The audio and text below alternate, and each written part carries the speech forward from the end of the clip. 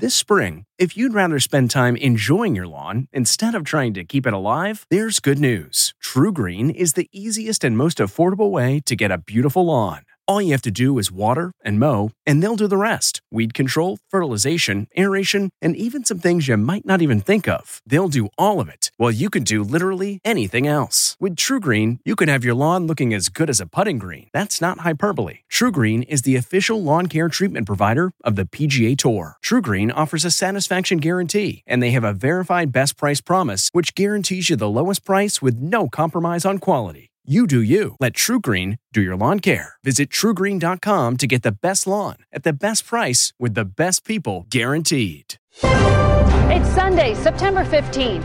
I'm Margaret Brennan from the nation's capital, and this is Face the Nation.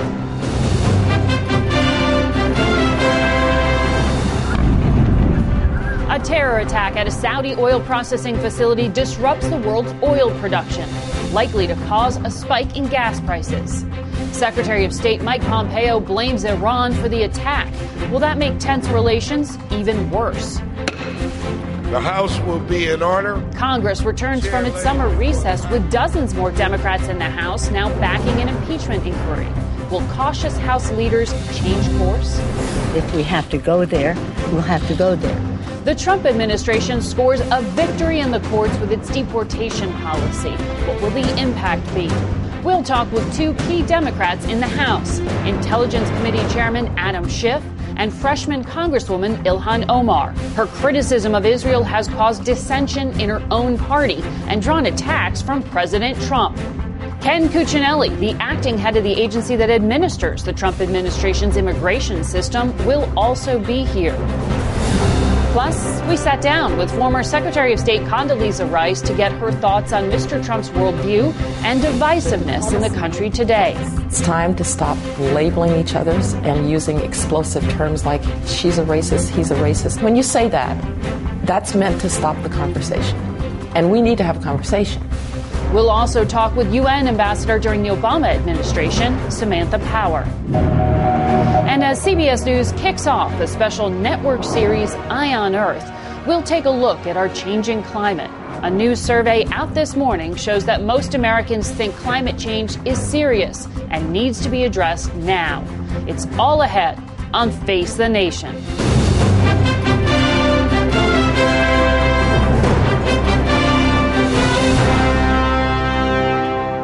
Good morning and welcome to Face the Nation from our studio on the roof of the Jones Day Law Firm here on Capitol Hill, where we'll be broadcasting for the next few weeks while our Washington studio gets some adjustments. We begin this morning with the chairman of the House Intelligence Committee, California's Adam Schiff. Good morning. Good to have you here, Chairman. Good morning. We saw this attack that Secretary of State Pompeo says was a terror attack carried out by Iran in Saudi Arabia. What does U.S. intelligence show? Well, I have not had the briefing yet on whether this is directly attributable to Iran, but I think it's safe to say that the Houthis don't have the capability to do a strike like this without Iranian assistance. So Iranian know-how, Iranian technology, I think was certainly involved. Whether the Iranians directly engaged in this or through the Houthi proxies has yet to be seen. But I think it underscores just what we really, frankly, came to expect from this unending war in Yemen, that it would escalate tensions in the region, but also our withdrawal from the JCPOA has led Iran to engage. The nuclear deal with Iran. Exactly. Has led Iran to engage in these escalatory tactics to drive us apart from our allies, but also to increase Iranian leverage to try to bring about an end to sanctions. Do you think the president should withdraw his offer to sit down and begin talks with Iran?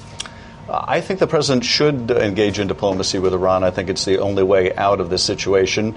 I don't think, frankly, the president should have withdrawn from a nuclear deal that Iran was complying with. But we need to work with our allies to secure the Strait of Hormuz, to secure critical infrastructure in the region. But we do need to get back to diplomacy. And there are openings to do so. There are voices within Iran, unusual voices, including some arch conservatives suggesting it's time to start talking with the United States again. The administration should seize that opportunity. We also heard from the White House yesterday that they confirmed Hamza bin Laden, the son of Osama bin Laden, was killed in Afghanistan, Pakistan area. This was originally reported back in July. You've been briefed. What can you tell us? Well, he has been killed. Good riddance. I think this is someone of great symbolic value to al-Qaeda. How was he killed? I can't go into the specifics more than what the White House has disclosed, but it shows they have acknowledged that this was in the AfPak region. It shows the continuing importance of that region to al-Qaeda. It also shows the importance of the region to us in terms of our security, that we need to maintain some footprint or some guarantee that al-Qaeda won't resurge in the area. But he was not, I think, a current leader of al-Qaeda in an operational sense. So I think if his name wasn't bin Laden, it wouldn't have had the same impact. But nonetheless, an important step in terms of taking more of the leadership of al-Qaeda off the battlefield. Should the president continue negotiating with the Taliban? The president should. I don't think the negotiation should have been called off because of the ill-planned, ill-prepared summit and it falling apart. At the end of the day, there's only going to be one way to resolve the conflict in Afghanistan. That's through negotiation. But we should secure more than Taliban promises in that negotiation in exchange for a drawdown of American troops.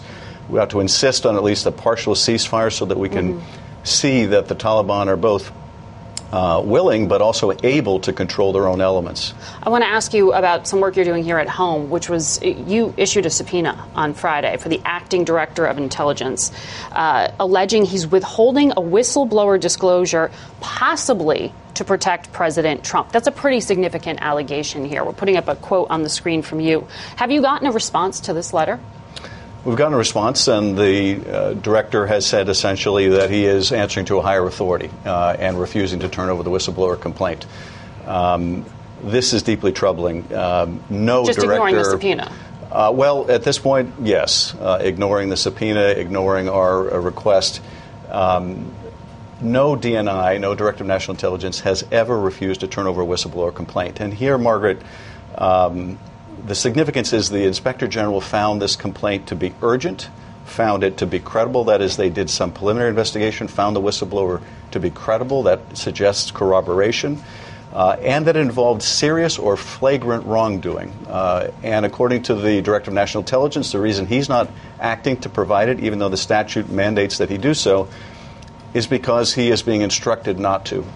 That this involved a higher authority, someone above the DNI. Well, there are only a few people above the DNI. So we're concerned this involves wrongdoing that's under investigation by our committee. And we're going to do everything necessary to make sure that whistleblower is not allowed to provide the complaint to us, but can come directly to Congress, which the director is also prohibiting at this point. So you don't know, but you suspect the president has some role, or the executive branch here. Can you tell us what the subject was of the whistleblower complaint? I can't go into the contents, but I can tell you that, at least according to the Director of National Intelligence, this involves an issue of privileged communications. Now, that means it's a pretty narrow group of people that it could apply to, that are both above the DNI in authority and also involve privileged communications. So I think it's fair to assume this involves either the president or people around him or both. But at the end of the day, if the Director of National Intelligence is going to undermine the whistleblower protections, it means that people are going to end up taking the law into their own hands and going directly to the press instead of the mechanism that Congress set to protect classified information. And that gravely threatens both our national security as well as a system that encourages people to expose wrongdoing. You're in leadership. There seems to be confusion within the Democratic Party about whether or not there is actually an impeachment inquiry underway. Can you clarify? Yes, we're doing an investigation that will ultimately determine whether the president should be impeached. Now, there are people... So there is an inquiry underway? There's certainly an investigation underway. And now, this is about more than just message. There are some of our members who are ready to vote to impeach and remove the president tomorrow, and there are some who believe that we should not impeach him because it will be a failed exercise in the Senate. But the vast majority of our caucus, including our leadership, is of the view that we should do the investigation before we determine whether the president should be impeached. That's the category that I fit in, and that's the work that we're doing. And that's all that's required in court to get access to the grand jury material we need to do our jobs. We have to leave it there. Congressman, thank you very much. Thank you. Well, one Democrat who has called for the president to be impeached and did so early on was Minnesota Democratic Congresswoman Ilhan Omar. She came to the United States as a refugee, and she is the first Somali American to be elected to Congress. As part of the so-called squad, she's drawn a considerable amount of attention for her progressive and sometimes controversial views. And we welcome her here to the broadcast. Congresswoman, it's good to have you here. Thank you so much for having me, Mark. You heard what Chairman Schiff said. We know more than half of the Democratic caucus supports impeachment now. You're among them. Do you think Speaker Pelosi is being too hesitant? Well, what I've always said was that it wasn't if we were going to impeach, it's when we were going to impeach. And I think it is okay for some people to have hesitations, for other people to catch up to where some of us have been for a really long time. And I think with Chairman Nadler, he understands that, we have a constitutional duty. And we must exercise that constitutional duty. Do you think, though, because of the sheer numbers now, I think we're 136 Democrats who support an impeachment inquiry at least, are we at a tipping point where those decisions need to be made? Yes, and the decisions are being made. This is why they took the vote to begin the investigation. And I really feel confident that they are in the process of getting everybody else who is still lagging to come along. Now, we said in the introduction, you're controversial. The Republican National Committee has released a video of you. And I want to read you just some of it. You're comparing migrant shelters to dungeons used about 400 years ago in Ghana that you recently visited.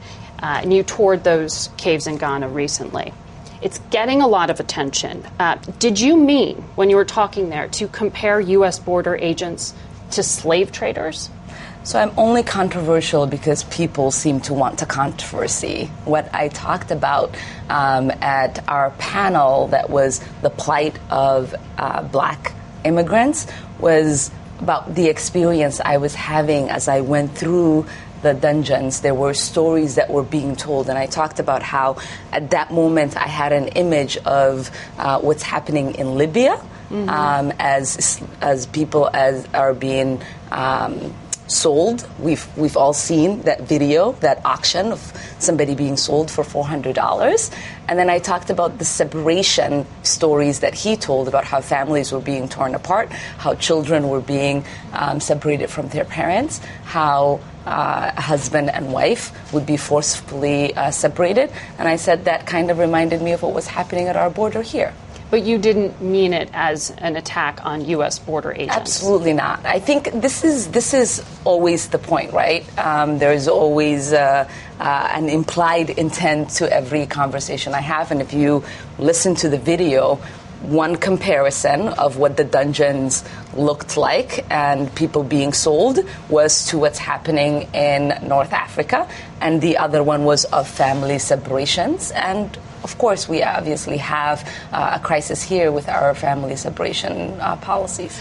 You feel very passionately about immigration. You came to this country as a refugee. I did. The Trump administration had a victory in the courts this week because, at least temporarily, they're upholding the ability of the administration to put into place new restrictions on the ability to claim asylum here. I believe that decision is morally and legally wrong.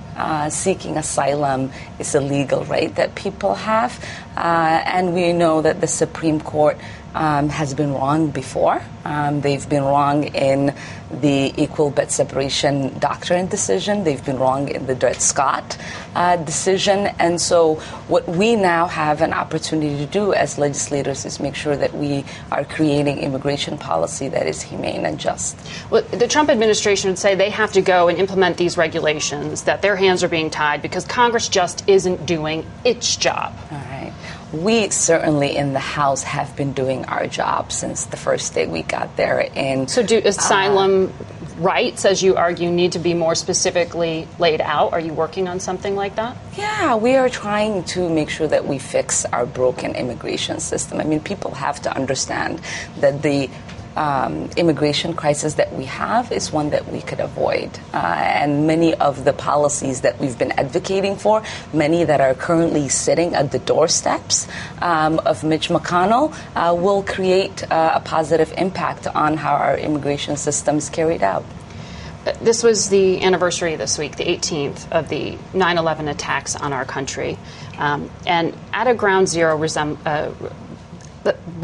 remembrance ceremony, I'll call it, the son of one of the victims stood up and specifically called out language you had used in the past that he characterized as not respectful when referring to the 3,000 people who were killed by al-Qaeda. You said some people did something, and he put it right there on his T-shirt.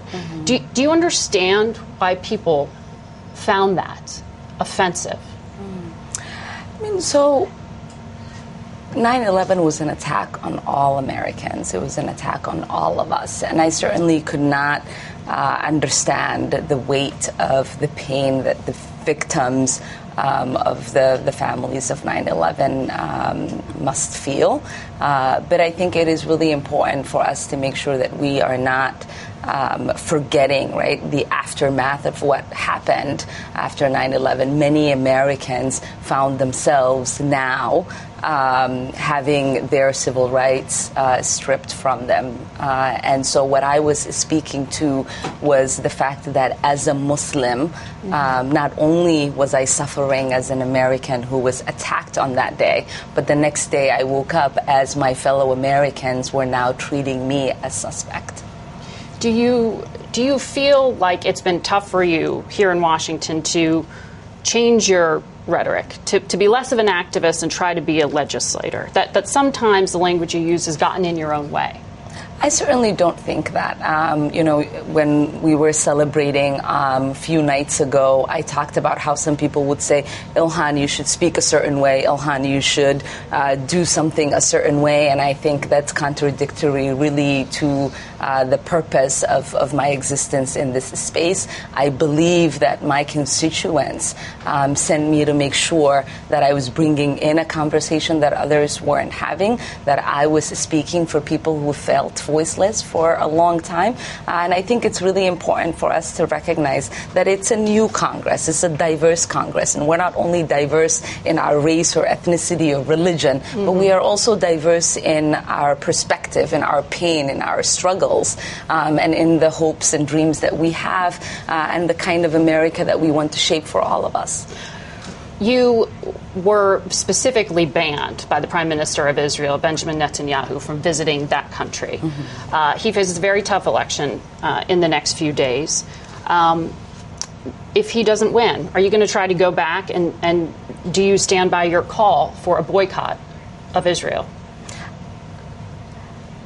I certainly hope that the people of Israel make a different decision. And my hope is that they recognize that his existence, his policies, his rhetoric really is contradictory to the peace that we are all hoping that that region receives and receives soon.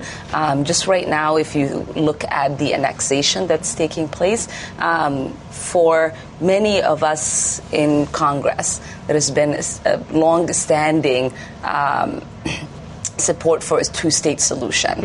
And this annexation now is going to make sure that that peace process does not happen, and we will not get to a two-state solution. I think what is really important is for people to understand that you have to give people the opportunity to seek the kind of justice they want in a peaceful way. And I think the opportunity to boycott, divest, sanction is the kind of pressure that leads to that peaceful process. Congresswoman, thank you for coming here to Face the Nation. Thank you so much for having me. We'll be back in 1 minute with the administration's point person on legal immigration. Stay with us.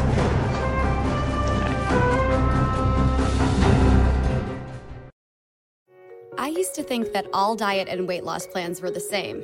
Well, not anymore, because I found Noom. Noom is a new and totally different approach to losing weight and getting healthy that uses psychology and small goals to help change your habits. So it's easy to lose the weight and keep it off for good. Noom combines the power of technology with real human support offering as little or as much help as you want along the way. And since Noom is an app, it's always with you and easy to use, which makes it super easy to stay on track and reach your goals. Plus, it's really simple to get started. Just go online, answer a few quick questions, and they'll create a personalized program just for you. Noom helped me lose my old way of thinking about food and dieting. So what do you have to lose? Visit Noom.com/podcast, NOOM.com/podcast, and start your 14-day trial today. Like they say, change your habits, change your mind, and change for good with Noom.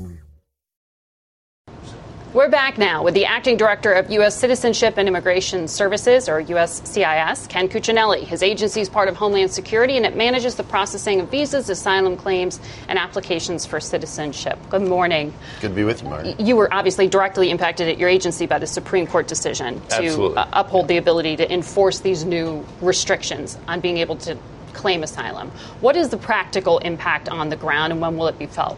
So it's already being felt. It wasn't from 0 to 100 as soon as the Supreme Court ruled. We didn't know their timing. But I can tell you that I spoke with Mark Morgan and Matt Albans, the head of the other two immigration agencies, on Friday, and we will be working closely with the Department of Justice, where the immigration judges sit.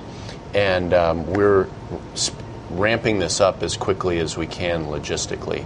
We'll do it in the places where we have the logistics in place fastest first, and then move it all the way across the border. But this will be measured in days, not weeks. So to explain, this restricts the ability of people to claim asylum if they haven't first tried to claim asylum and been denied in a country they were passing through en route to the United States.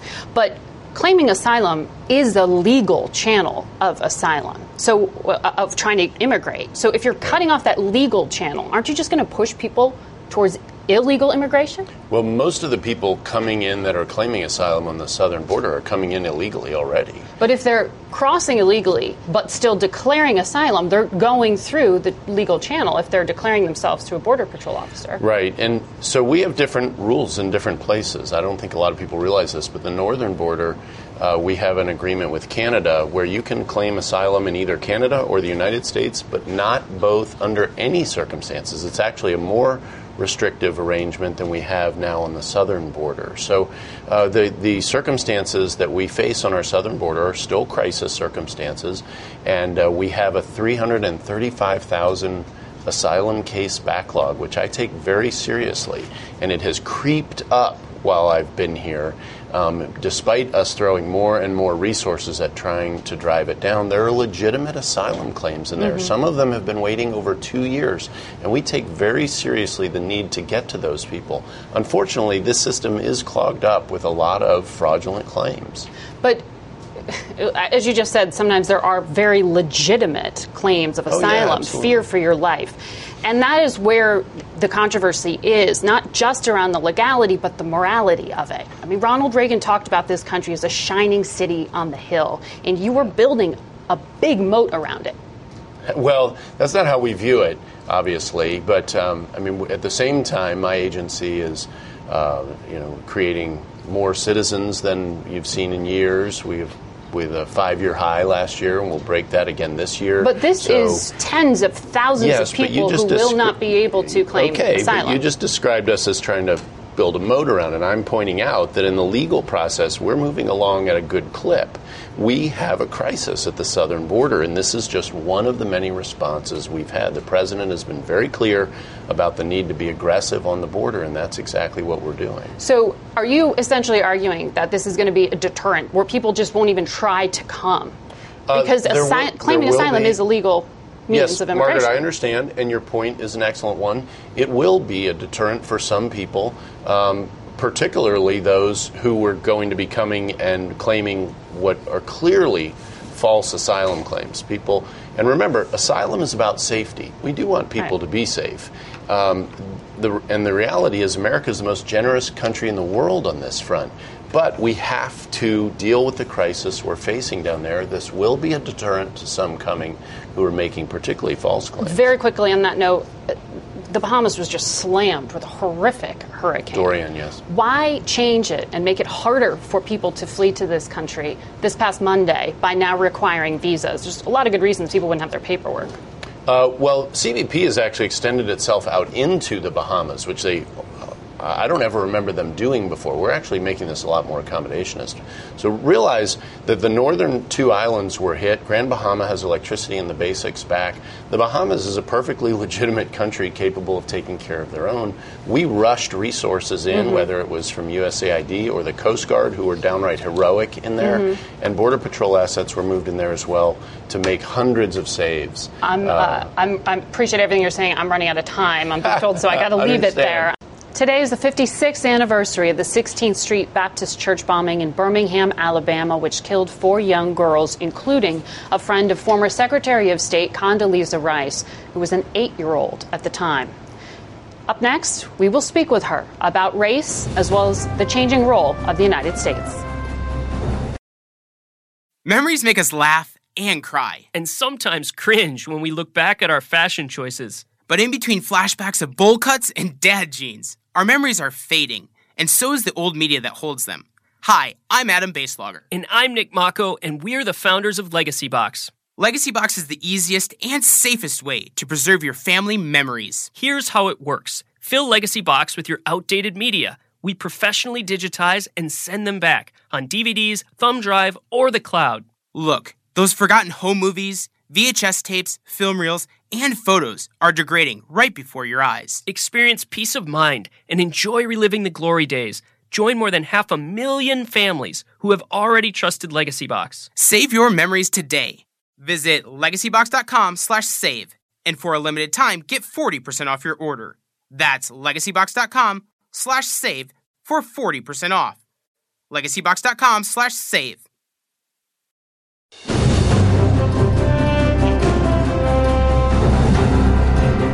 Welcome back to Face the Nation. Earlier, we sat down with President George W. Bush's Secretary of State, Condoleezza Rice. She now teaches at Stanford University and is the co-author of a new book, To Build a Better World, Choices to End the Cold War and Create a Global Commonwealth. President Trump represents a very different kind of foreign policy for the Republican Party. It's more isolationist than Republicans like yourself have been in the past. Do you think that's more reflective of where the party is now? I don't know where the party is, but I certainly believe that President Trump is speaking to something that's in the country. If you think back to the interview that President Barack Obama did with Jeffrey Goldberg in The Atlantic just before he left office, there are really a lot of echoes of what you hear with President Trump. He talked about allies being kind of free riders. There was a sort of anger and frustration sounding through about allies and what they do. And so this has been coming for some time, probably a little bit of exhaustion with the wars and terrorism and vigilance. But the fact is, the American people have kind of two impulses simultaneously. One is, we're tired of those burdens of leadership. Can't somebody else do it? You hear that echoed by President Trump and earlier by President Obama. But they also don't want to see Syrian babies choking on nerve gas. They don't want to see people beheaded on TV, as ISIS was doing. They don't want to see Vladimir Putin laying waste to his neighbors, or Venezuelans starving because they have a bad government. And so what the president has to do is to activate the part of America that wants to continue to lead. And sometimes I think you get that from this administration. Is there an identity that defines Republican foreign policy now?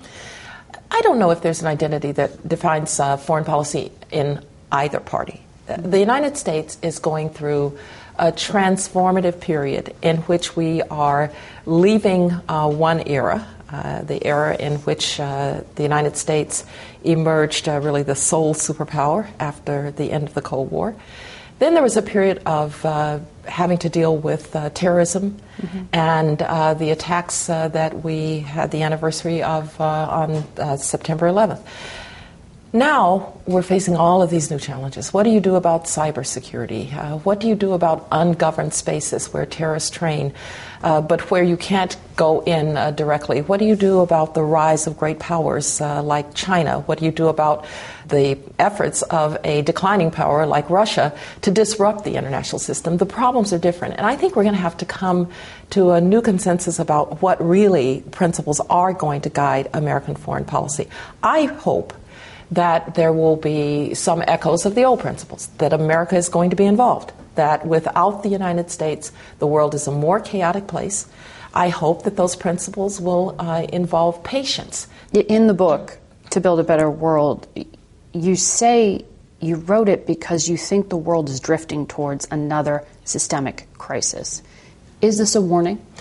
I hope it's a bit of a wake-up call. When we see the rise of what we've called the four horsemen of the apocalypse, populism, that says, don't believe in those institutions, you go around them directly to the people. Well, there's some dangers in that. When you see the rise of what I'll call nativism, I think saying it's nationalism, for Americans, nationalism is not a bad thing. It's not bad to be proud of, patriotic toward your country. Nativism, though, pits you against them. When you see isolationism, when you see protectionism growing, the whole idea that the international economy is better if people trade, if countries trade freely, when you see that under attack, I do think we're drifting toward a systemic crisis. But those four things you just outlined sound a lot like what defines Trumpism. But it's not just what defines some of the president's policies, America First, for instance. It defines a lot of what you're hearing across the world. It defines what you're hearing in Great Britain with Brexit. It defines what you hear from the five-star movement in Italy. It defines what you hear in Brazil with Bolsonaro. So the question is, why are we getting this response? And elites can't sit back and say, oh, you're just wrong. Mm-hmm. There has to be some self-evaluation of how late-stage capitalism is dealing with some of the new challenges. Do you think Republicans are doing enough to push back against those four horsemen? Well, I do think that you see people pushing back on very specific circumstances. Now, let's be fair. When it comes to some foreign policy issues that I was dealing with a decade ago, you have to give the administration credit for having taken them on. North Korea. Mm-hmm. Nobody's been able to solve the North Korean problem. I don't have a problem with how they're going about that. I would say that on Iran, they're pushing back correctly on an Iranian regime that is the most dangerous and disruptive regime in the Middle East. Should President Trump meet with President Rouhani? I have no problem with negotiating with the Iranians, but you have to do it when the conditions are right. When you have a negotiation that looks like the Taliban is not going to even recognize the legitimate, democratically elected government of Afghanistan, not going to recognize the Constitution, now you have to step back and say, is this time really to negotiate? When you're negotiating from a position of strength, mm-hmm. As I think we would be with the Iranians or with the North Koreans, because the sanctions have weakened those economies, that's fine. When your partner or your adversary thinks that they have the upper hand, which I think the Taliban thinks, because they think we want to get out so badly we'll take anything, then I think you have to stop and say this may not be the time to negotiate. Do you think that the president needs to be taking more care on those issues when he discusses race and when he discusses immigrants? I do, and I've said I think that particularly from the White House, you need language that recognizes how raw race is as a factor in America. I grew up in segregated Birmingham, Alabama. All right, I understand race and racism and the like. But I'm going to tell you, Margaret, I think that we could all be better in the way that we deal with this very raw nerve, which is race. I think it's time to stop labeling each other and using explosive terms like she's a racist, he's a racist. That stops the conversation. Right? When you say that, that's meant to stop the conversation. And we need to have a conversation. We also need to, and I say this very often to my students, identity is a wonderful and marvelous thing. I am tremendously proud of my ancestors who survived the horrors of slavery, came out of it, and by the time of my grandfather were being college educated. I'm tremendously proud of that legacy. But I also know that identity has to be something that you don't use against others. Mm-hmm. And so to the degree that we are breaking ourselves into ever smaller groups with ever larger senses of grievance and ever different narratives, I don't think anybody is doing very well at helping us to navigate this extraordinarily difficult minefield of race. Our full conversation with Secretary Rice is on our website, facethenation.com. We'll be right back with another former diplomat, President Obama's United Nations ambassador, Samantha Power. Are you having trouble sleeping? NFL players have been coached. Blue light from smart devices, it can affect your sleep. They'll even wear blue blocker glasses in the evening for improved sleep. Others will try tart cherry juice in smoothies. Not only can it help fight inflammation, but to help you sleep, it's got high amounts of natural melatonin that's beneficial for sleep. The other night, my girlfriend told me I was snoring way too much and even the earplugs weren't helping. So the next day, she took me to a Sleep Number store because if I was snoring, at least she could get a good night's sleep on a Sleep Number bed. Sleep Number beds allow you to adjust on each side to your ideal firmness, comfort, and support. The Sleep Number 360 smart bed senses your movement and automatically adjusts to keep you sleeping comfortably through the night. With Sleep IQ technology inside the bed, it tracks how you're sleeping so you can know every morning how well you've slept and gain insights for your best sleep. Experience the smart, effortless comfort of the Sleep Number 360 smart bed. Find your competitive edge with proven quality sleep from $999. Sleep Number is the official sleep and wellness partner of the NFL. You'll only find Sleep Number at one of their 575 Sleep Number stores nationwide. Find the one nearest you at sleepnumber.com/cadence. That's sleepnumber.com/CADENCE. Sleep Number.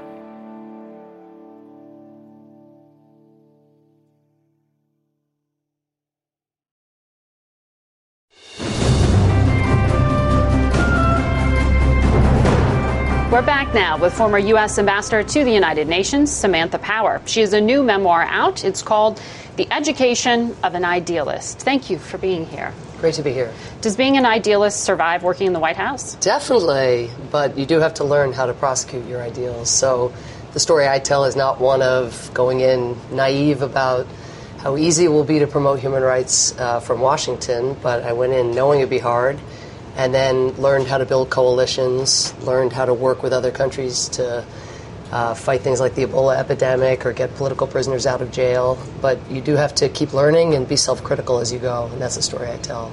Secretary Rice, you heard her just there lay out a number of things she said were very similar between President Trump and President Obama in terms of responding to this strong reaction against military intervention, this idea that, you know, the system needs to be completely changed and that allies aren't shouldering more of the burden. Do you see those same similarities? We could not be more different. In fact, it's true that in the wake of the disastrous invasion of Iraq and the overstretch and the militarization of our foreign policy after 9/11 generally, that there is a fatigue in the country. That part I agree with. But there's a major difference between the current approach of attacking our democratic institutions at home, undermining our ability to lead internationally, attacking our allies, cozying up to abusive regimes, alienating everybody. So if you need them in the face of a crisis, it's going to be very hard to pick up the phone and actually get people to come into your coalitions. A big difference between that, which is the present, and what we did, which was strengthen our alliances. Yes, call on allies to do more. The United States can't can't shoulder the burden alone. Absolutely, that is the case. But you can do so in a manner that still preserves the relationships, deepens the relationships, and ensures that when you go and try to end Iran's nuclear program, you get not only the European allies at the table with you, but also Russia and China for all of the difficulties there. When you go and try to broker an agreement to curb climate change, you go first to China and are actually able to forge that agreement, and then you take it global and bring other countries on board. And you're able to build a 78-nation coalition to defeat ISIS, which is something that President Trump has carried through. But he couldn't build that coalition today. There's no way after the reckless foreign policy that's been pursued. You built your career. You won a Pulitzer Prize around talking about human rights law, in particular genocide. And you're clear in your book that you morally had some problems with President... And strategically, but with President Obama's decision not to strike Syria in the wake of those devastating chemical weapons attacks. General Mattis called that the shot not heard around the world. Mm-hmm. Why didn't you resign? Well, first of all, in the book, what I tried to do is bring readers into the Situation Room so they see just the complexity of decisions like that one. And when you are in the Situation Room and you're looking at the deaths of 1,400 people and you're seeing refugee flows out of Syria that have the capacity, as they would go on to do, to destabilize countries, not just Syria itself, you see 500,000 lives ultimately taken in Syria. There are a whole set of imperatives that grow out of that. At the same time, the U.S. Congress would not support President Obama when he went to them and said, hey, let's do this together. Let's make sure that Assad can't wait us out and just start gassing again. And then we're in a position where we're divided domestically. So our foreign policy is going to be stronger if we can heal some of these divisions at home. And without that kind of base for acting internationally, especially when it comes to the use of military force, I think President Obama, again, I happen to take a different position, but ultimately it is very hard to be a leader when the rug is being pulled out from you, particularly by the opposition party. But Assad has now essentially won that war. He has absolutely consolidated control over territory, but it's not the case necessarily when you ask why I didn't resign, and I go into that at length in the book because a lot of people asked me that at the time. People ask that question now about the Trump administration. On matters of principle, why continue to serve and not resign if you object? Well, again, I would draw distinctions between locking children up in cages and so forth and making, I think, a reasonable decision that U.S. military force alone would not have brought the war to an end. I thought perhaps in the wake of the gas attack, we could catalyze diplomacy. It was a limited strike of the kind that I thought would not lead to entanglement. President Obama agreed. He was pursuing military force. And again, Congress did not support him in that regard, reflecting, I think, the larger skepticism among the American people. But what I show in the book is how much good you can do from these jobs. And I was really fortunate to be a member of the President's cabinet, to be able to launch a campaign to get female political prisoners out of jail and to actually succeed in getting them out of jail, to be able to build a coalition with President Obama and Secretary Kerry to end the Ebola epidemic in West Africa when people had predicted that more than 1 million people would die. So we are divided, as Secretary Rice indicated. The reason I chose to tell a very personal story was to open up just how meaningful this work can be and to show, again, the complexity of decisions and to show that not everything is as binary and I guess the sort of gotcha politics that we have today, that there are good flesh and blood people inside government, inside our public institutions generally, who are trying to make the world better and who do, in fact, succeed. You helped shepherd through the Paris Climate Change Accord, which now every Democrat running for president says they're going to rejoin. But you also say that's not sufficient to meet the level of threat right now. So what else needs to happen? Well, first and foremost, we have to meet the commitments that we made in the Paris Agreement. I mean, one of the things President Obama did was had us bring the Paris Agreement into law, international law, quicker than any international climate or environmental agreement ever, worried that in case the November 2016 election went a different way, then the agreement itself would collapse. So the agreement still exists globally. But the commitments we made were a floor, and everybody was very clear on that. So we've got to get into it, meet our commitments, and then be much more ambitious in terms of what we do domestically and critically. And this is why U.S. leadership is so catalytically important. We leverage the commitments we make, the sacrifices we make, to get other countries to do far more. That's how the global system works when it does. Ambassador, it's a personal memoir. You talk a lot about being a working woman and the challenges of being pregnant and juggling all that at the same time. To which it's a you good can read. Relate. It was a good read. Thank you. Thank you for joining us. We'll be back in a moment with a look at how Americans view climate change.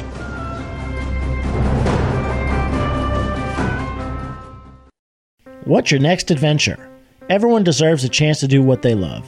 Pacific Life helps you reach financial goals while you go after your personal ones. Plans change over time, and your financial solutions can too.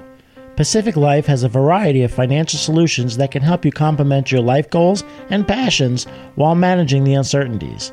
Backed by more than 150 years of experience, you can count on Pacific Life to be there so you can go out and keep living your best life. Pacific Life is one of the most dependable and experienced insurers in the industry and has been named one of the 2019 World's Most Ethical Companies by the Ethisphere Institute. The freedom to go after whatever is next for you? That's the power of Pacific. Ask a financial professional about how Pacific Life can help give you the freedom to do what you love, or visit www.pacificlife.com.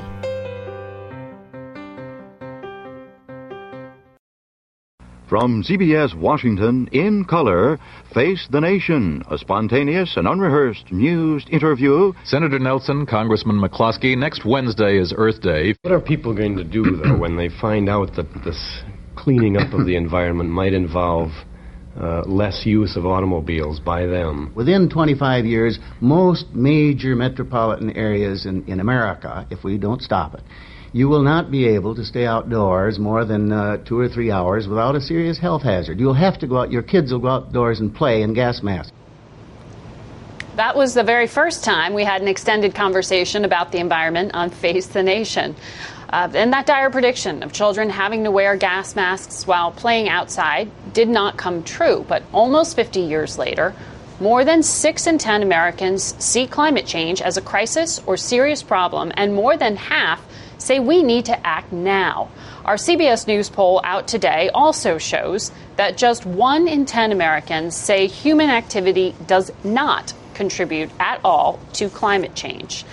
This week, CBS News, along with more than 250 news outlets worldwide, is participating in covering the Climate Now project. We'll be looking at the challenges and the political discord on what causes climate change and how we can fix it. Our poll also shows that 2 in 3 Americans trust their meteorologists for information about climate change. So who better to kick off this special series than CBS's own climate and weather contributor, Jeff Berardelli. Jeff, good to have you here. Good to be here. So part of the political argument around climate change is whether or not man plays a role in it. What does the science tell us? Yeah, so unequivocally, the science believes that it's caused by human beings, by our burning of fossil fuels and our release of these heat-trapping greenhouse gases. 97+% of scientists, there is a consensus, agree that it's caused by humans. These are the scientists that study it day in, day out. It's actually probably closer to around 99% or so. The last 5 years have been the hottest on Earth. It is the warmest it's been in modern human history, maybe even going back tens of thousands, if not hundreds of thousands of years. I mean, we are a force of nature. There are 7.6 billion people on this Earth right now, and obviously things are changing pretty quickly because of that. And the argument, you have heard even members of the Trump administration say the climate is not definitive. What you're laying out is a very different description.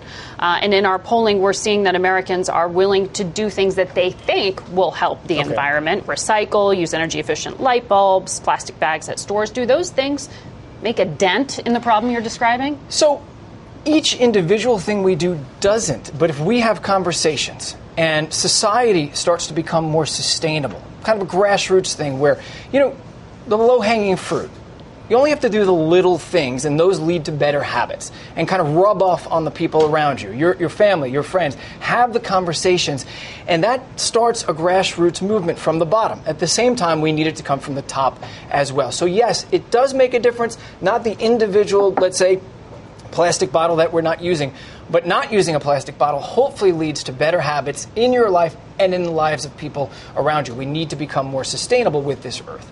We have seen some really powerful storms and hurricanes. Are those driven by what you're describing with the climate changes? Yes, so absolutely. That's part of it. So first of all, ocean heat content has been rising and sets records every single year. About 93% of the excess heat that's trapped by greenhouse gases gets stored in our ocean. Thankfully, otherwise we'd be burning up right now. The problem is all that builds up in the ocean and comes back as extreme weather. So first of all, we have hurricane cycles that are natural, and right now we think we're in a natural uptick. These cycles last around 20 to 30 years in the Atlantic Basin. However, on top of that, we've warmed the Earth by around 1 degree Celsius, about 2 degrees Fahrenheit. And there's research out there that shows that for every 1 degree of global warming, we see a disproportionate number of Cat 4s and Cat 5s. It increases by 25 to 30% the number of Cat 4s and Cat 5s. We see it with storms like Irma and Dorian, which just demolished the Bahamas. And here's the craziest part of this. Compare a storm with winds of 185 miles an hour to a storm with winds of 75 miles an hour. You might think to yourself, okay, twice as much damage, 3 times as much damage, 4 times as much damage. No, it's 1,300 times the damage potential for a storm with winds of 185 like Dorian or a low-end hurricane. That's why just an increase in 20 or 30 miles an hour because of climate change makes a world of difference in terms of damage. So when we talk about solutions to this, the Paris Climate Change Accord that the Obama administration joined, the Trump administration says it's pulling out of, it locked in or tried to lock in temperature rises at just, 2 degrees Celsius. Yeah. That you heard from Ambassador Power say that's not enough yet. It's but true. It's something. Right. So exactly. Why does 2 degrees make that much of a difference? Okay, so 2 degrees Celsius is close to 4 degrees Fahrenheit. It's actually about 3.5 degrees Fahrenheit. So think about this. It doesn't sound like a lot. A couple of degrees doesn't sound like a lot.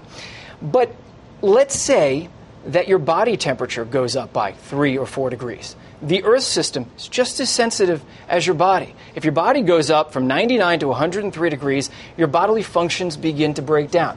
Same thing in the Earth. Same thing in the Earth. Everything's very sensitive. Everything's very interconnected.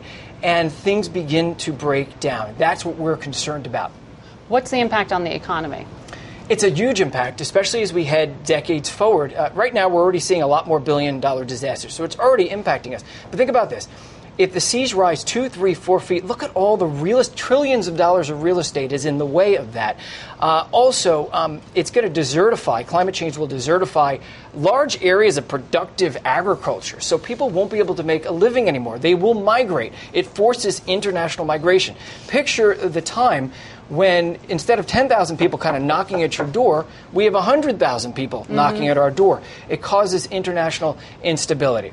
What I would say is there are things we can do. Renewable energy is something everybody agrees on, Republicans and Democrats, and so we should move forward fast. Thank you for connecting all those dots for us. You're welcome. My pleasure. And next week, we will talk with former Secretary of State John Kerry. He negotiated that Paris Climate Change Accord in the Obama administration. That's next Sunday on Face the Nation.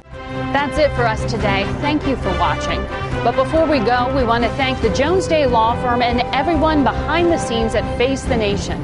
They've been working nonstop, getting us moved in up here. Until next week, for Face the Nation, I'm Margaret Brennan. Today's guests were Minnesota Congresswoman Ilhan Omar, California Congressman Adam Schiff, Acting Director of U.S. Citizenship and Immigration Services Ken Cuccinelli, former Secretary of State Condoleezza Rice, and former U.S. Ambassador to the UN Samantha Power. The executive producer of Face the Nation is Mary Hager. This broadcast was directed by Allison Hawley. Face the Nation originates from CBS News in Washington. For more Face the Nation, we're online at facethenation.com, and you can follow Face the Nation and CBS Radio News on Twitter and Instagram.